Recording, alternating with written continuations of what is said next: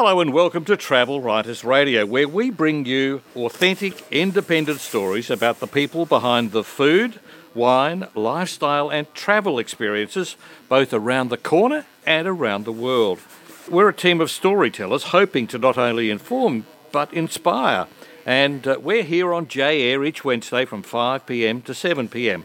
I am your host, Graeme Kemlo. Tonight, my co-host is our culinary editor, Rita Erlich. Hi, Rita. Hello, Graeme. Hello, listeners. Welcome back, Rita. You've been abroad. Where did you go to? Well, I went to Dublin. I went to Lisbon first, and then on a small cruise ship, smallish, went from Lisbon to Dublin, stopping at all sorts of places, lots of places on the Brittany coast, which was gorgeous. And did you get off, or was it absolutely. Okay. We all piled into little Zodiacs and went ashore, often with guides. Sounds like an expedition, was it? It was. Expedition cruise. And then popular. One day we couldn't land at Belle-Île on the Brittany coast because the weather was so vile. And interestingly, we weren't allowed to anchor near there either. So miraculously, they organised that the boat was able to go to Cherbourg in Normandy, and we all disembarked on the pier. We were able to dock properly. Right. Rather than anchor out to sea and come ashore in Zodiacs. And was the village full of umbrellas? No, it wasn't. It was a cloudy day, but not raining. Right. But there are a couple of very special umbrella shops in Cherbourg. It, of course, was a famous song, wasn't it? Yeah, it was. And then we went to places, or the ship went to places that are actually quite hard to reach. So we went to the Isle of to Tesco, which is one of the Scilly Isles off the coast of Cornwall, and went to the Botanic Gardens there, which are extraordinary, established in the 19th century by someone, and they look now, the trees are huge, and because this was the British Empire, all the trees and plants came from abroad. So it is a botanic garden, but if you look carefully, it essentially a botanic garden for the British Empire, because so many of the plants came from countries which were part of the empire. Oh, and okay. It's the Joseph Banks collection or something over there, is there? Yeah, well, they're just huge, beautiful, beautiful gardens. And we went to the island of Iona too, which is very, very special because those who know about such things know that the island of Iona was one of the first places for Christian monks to arrive. Oh, I think I've seen a special on that. Yep. Is there still a monastery there? Well, not really. The ruins, is it? Yeah, there are ruins, but the church has been restored and is beautiful. And it was on Iona that the Book of Kells was written. And the Book of Kells is this extraordinary illuminated series of gospel books, which were one of the most precious things for the Christian church. And the Vikings came and went and raided.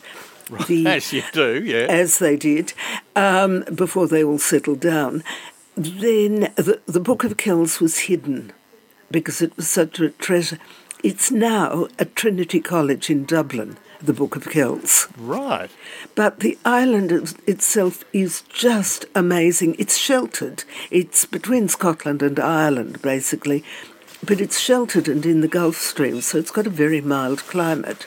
No wonder the Vikings settled there. And there are a couple of hotels, both with their own kitchen gardens, because it's too difficult to get produce. It has to be landed if you don't grow it yourself, and in bad weather, that's tricky. Yes. So the hotels have their own gardens.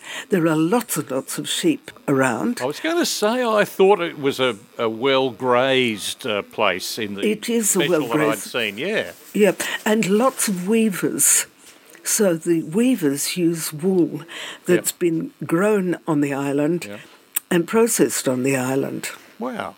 Well, that's a fascinating little trip around the world in a few minutes, Rita. Yeah. I love it. Thank you for that. What was the name of the ship, in case people are curious? It was Silver Sea. It was a Silver Sea cruise ship. So there you go, folks. You can just look up silversea.com, probably. Yeah, I think it's silversea.com. There's a huge range of cruises, and this was one leg of a much longer cruise that went from the Antarctic up to the Arctic.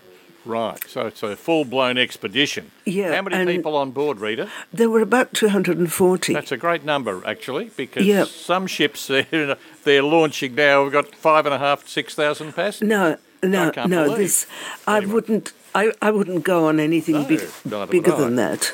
Neither would I. And I'm about to go on another expedition cruise, this one from Darwin to Fremantle. Well, that sounds fantastic too. Yeah, I'll report back on that too. Well, Rita, that's fabulous. Now, your next job is to tell us what's on the show tonight. Well, on tonight, we have lots of things.